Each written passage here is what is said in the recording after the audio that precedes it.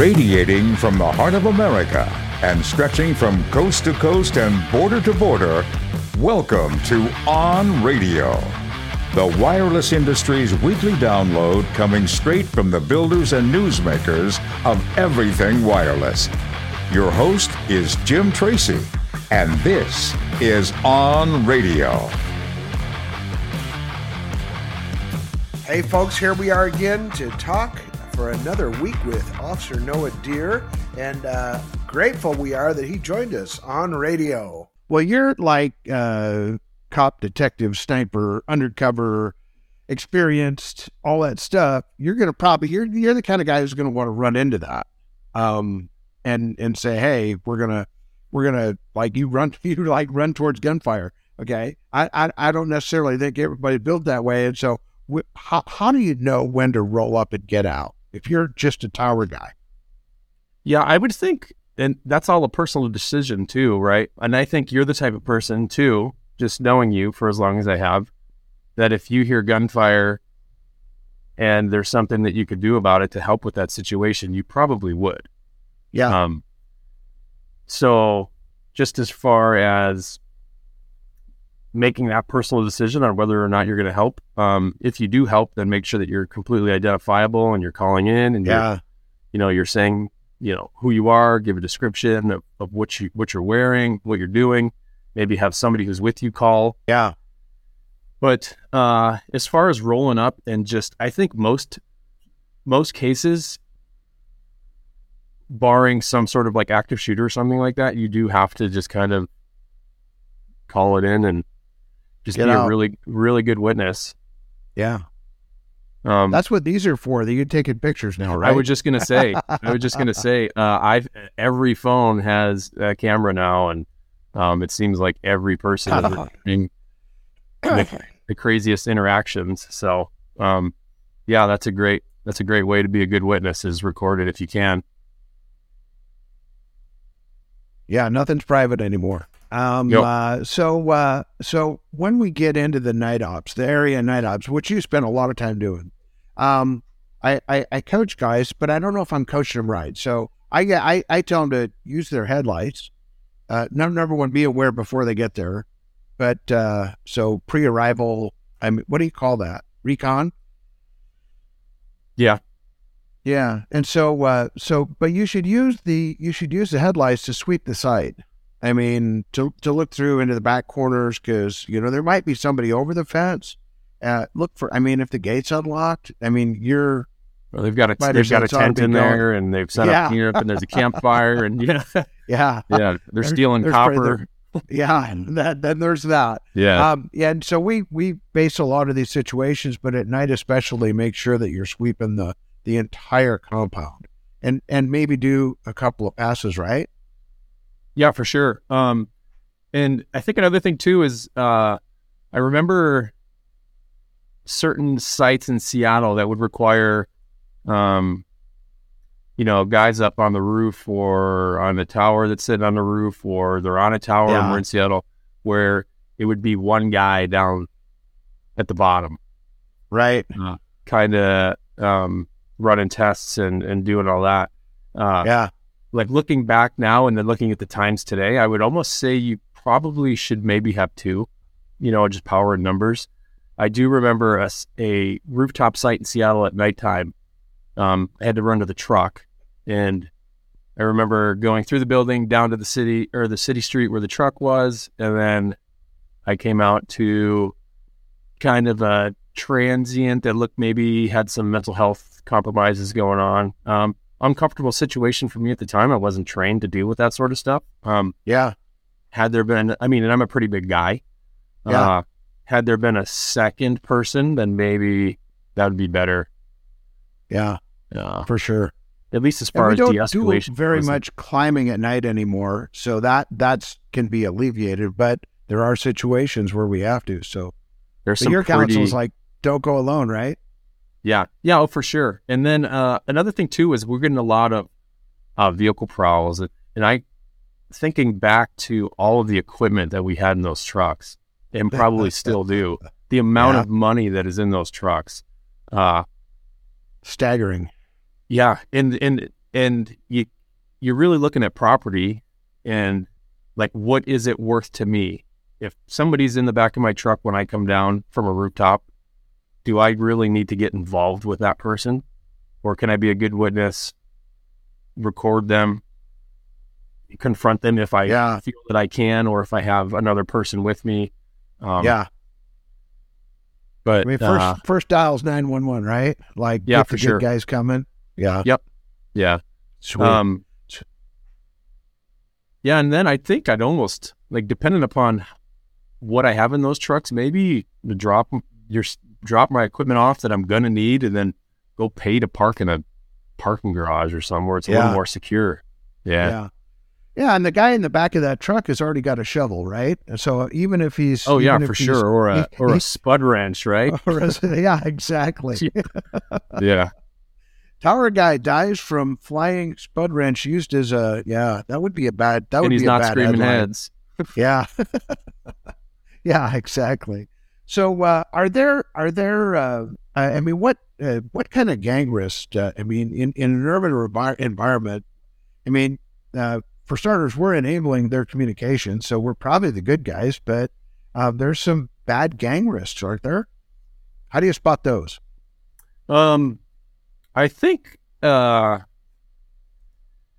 it's very hit and miss. There was a time where gangs would fly their colors, and they would, they'd kind of have their rags, and now we're kind of at like at least up here in the Pacific Northwest, we're kind of at a point where it's not so much as like I'm flying these colors, but more of it's really like we see it mostly on social media, like a lot of the affiliation and the representation, and then so it's actually pretty tough. I mean, you'll still have certain identifiers that you can pick up on that, that he's got a red bandana hanging out of his pocket, or or whatever, right?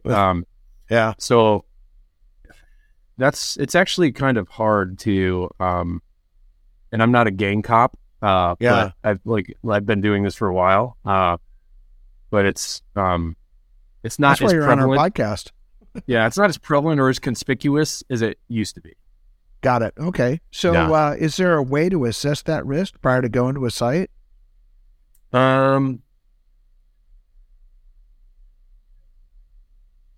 Yeah, that's a good one. Like, I think,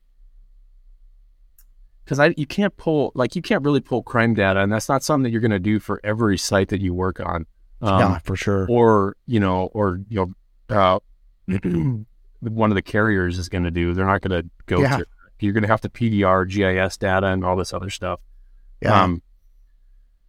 Just be aware.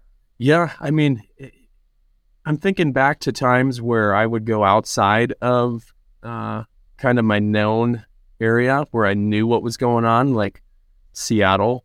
I don't know that I would be able to, other than it being Seattle, I don't know that I would be able to say, oh, this neighborhood's bad. I guess I just assume when I go to Seattle that everything's bad. Well, urban environment, be aware. And so when you're going up, and you're, I mean, I use aviation as an example a lot because we have to do lots of little course corrections all the time.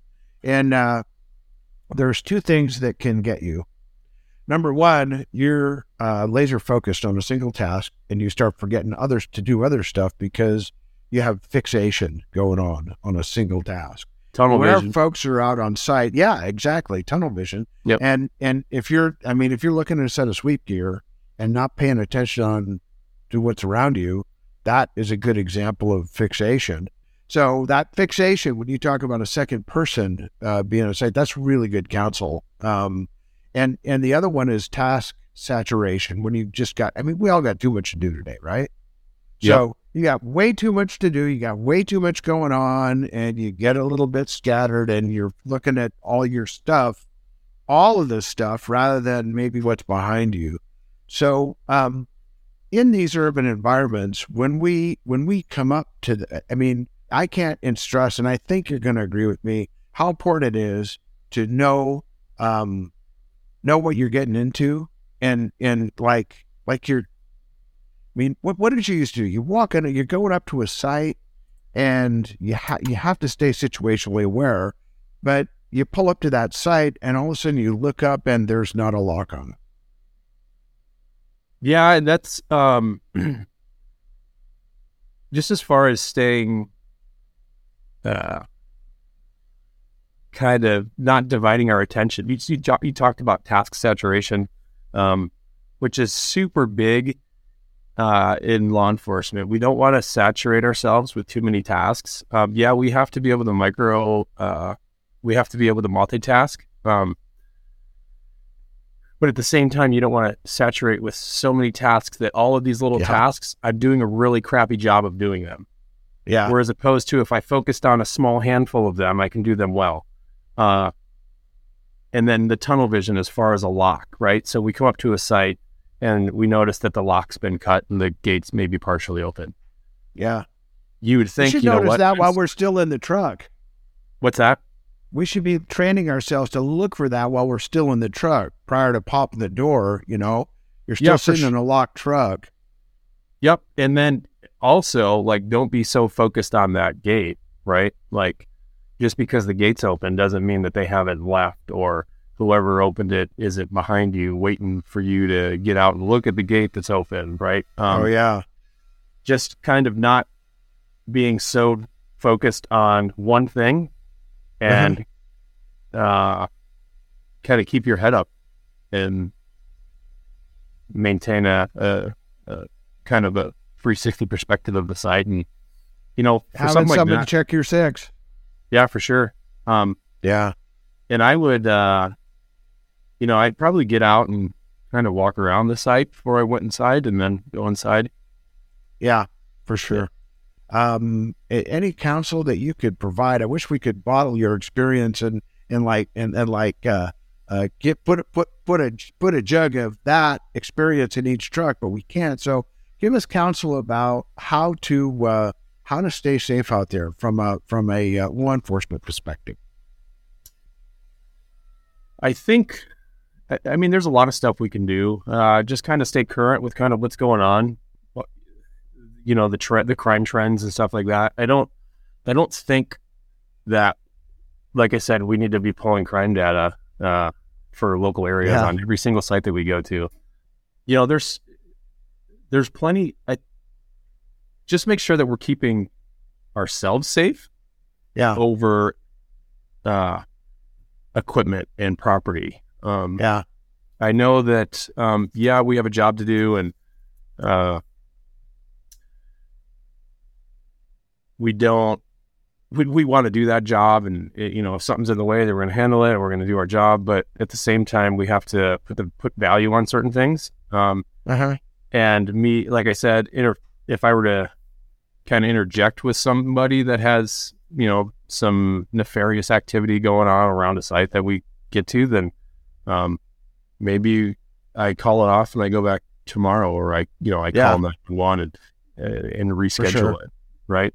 Some of the stuff that we get hooked up in is not cool because there's storms. I mean, we don't run towards a gunfire, but we have to run towards the storms. And a lot of times we're toting generators around, and those are really popular when the power's out. And then we have to carry fuel, which now is actually, kind of an expensive commodity. When we're getting to sites, what's your best advice on really staying situationally aware in those type of environments where if somebody's out and about, they're either restoring power communications or they're probably not up to any good thing? Yeah, I remember we had a storm, I think, like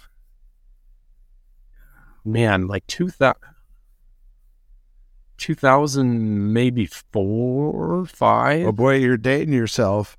Yeah. And I remember camping out on Mercer Island with diesel fuel for generators to keep a site running for like 2 days. And thinking about that now, luckily we didn't have anything happen. I mean, and then, nobody tried to take our fuel or anything like that. But I think if you do just I think if you came across somebody who was trying to steal your fuel or trying to, like, just like I said, be a good witness. My life isn't worth a 5-gallon, gas can. Jug of fuel. Yeah. Yeah, really. But we can obviously do things to kind of deter those things. Like maybe don't make it so conspicuous. Like don't leave it sitting out. Don't leave my, diesel sitting on the back of my truck. Don't leave my tools sitting in the back of the truck. Make sure you have things locked. Make sure you're not leaving stuff inside your trucks, inside, like visible through the windows. And me personally, I park a few cars in my driveway, and I live in a place that doesn't necessarily see a lot of crime, but I come to work every day and I see it. So I'm naturally more kind of aware, even though my neighborhood doesn't necessarily see the crime. My cars in my driveway are all unlocked. So if you know where I live, you can come check my car. All right. I'm coming to your house. You won't find anything in it. They're empty. Yeah. So if you were doing a site these days and you're going to spend some time there, would you back in to the site? That's something that as a police officer, that's something you want to have a quick avenue of not escape, but egress. Egress, yeah. Everywhere, even in my personal vehicles, I back in everywhere now, and I think it's just habit. And the purpose behind that is get out fast. Yeah, if I go to a call that's, say I go to a shoplift at the town center or something, usually I park in the fire lane, but if I go to, a call where I have to park in a parking spot, and I'll back in. If a more high priority call comes out, that allows me to just get in and go. All right. So what else can you help our guys with? They're dying for some of your experience. Yeah, I think when we get into like personal protection and stuff, there's courses. And I don't know, I'm not advocating for folks to go get guns, but if you choose to, then I would say, as far as a personal protection goes, make sure that you're not just going and buying a firearm and carrying it around. Make sure that you're trying to get, or at least you're practicing with it. You're going to training with it. There's plenty you can get on Google and just look up, firearms training for civilians. It's everywhere. I mean, and yeah, just like personal defense classes, just make sure if that's what, kind of you want to do, you've decided that, I would say that, personal defense classes just in general are good, for anybody. But just make sure you're getting the training and you're not going out and we learn how to drive a car before we actually drive a car. Yeah. Right. Like you take a class and you get tested and, to drive a car. So I think, that if you are going to carry, then just make sure you're trying to, get the classes and become a student. Yeah. Be legal, be trained, and make sure you know what you're doing. Yeah. And be safe. That's what it's all about. The training isn't about, the training is more about just being safe with your equipment. Yeah. And also I would say that if you can't run a mile, you probably shouldn't be running into a fight. And so you better be in a little bit of good shape. And, if you can't run away from somebody, then don't try and get after them. Yeah. I don't have to be the best there fighter. Might be just four have of to be them. the fastest. Yeah. Exactly. Well, Noah, I want to say thank you for your time as for starters, as a friend, but especially for your time in the service. Thank you for your service in the United States Army. Thank you for being a tower guy. You were a great one, and we have folks have tried to hire him back about a dozen times, and it's never working. But maybe hopefully he can retire. he can retire and come to work in a more civil atmosphere. 9 more years. Oh boy.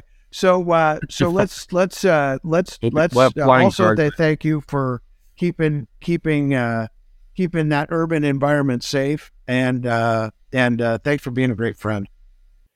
And Noah, thanks for joining us on radio. It's been terrific having you as a guest. We sure appreciate you. Wireless family, as we move forward, let's all choose safety today. This is Jim, and I am out. Thanks for tuning in today, and join us every week. Tell your people to listen in and subscribe to On Radio, the voice of everything wireless.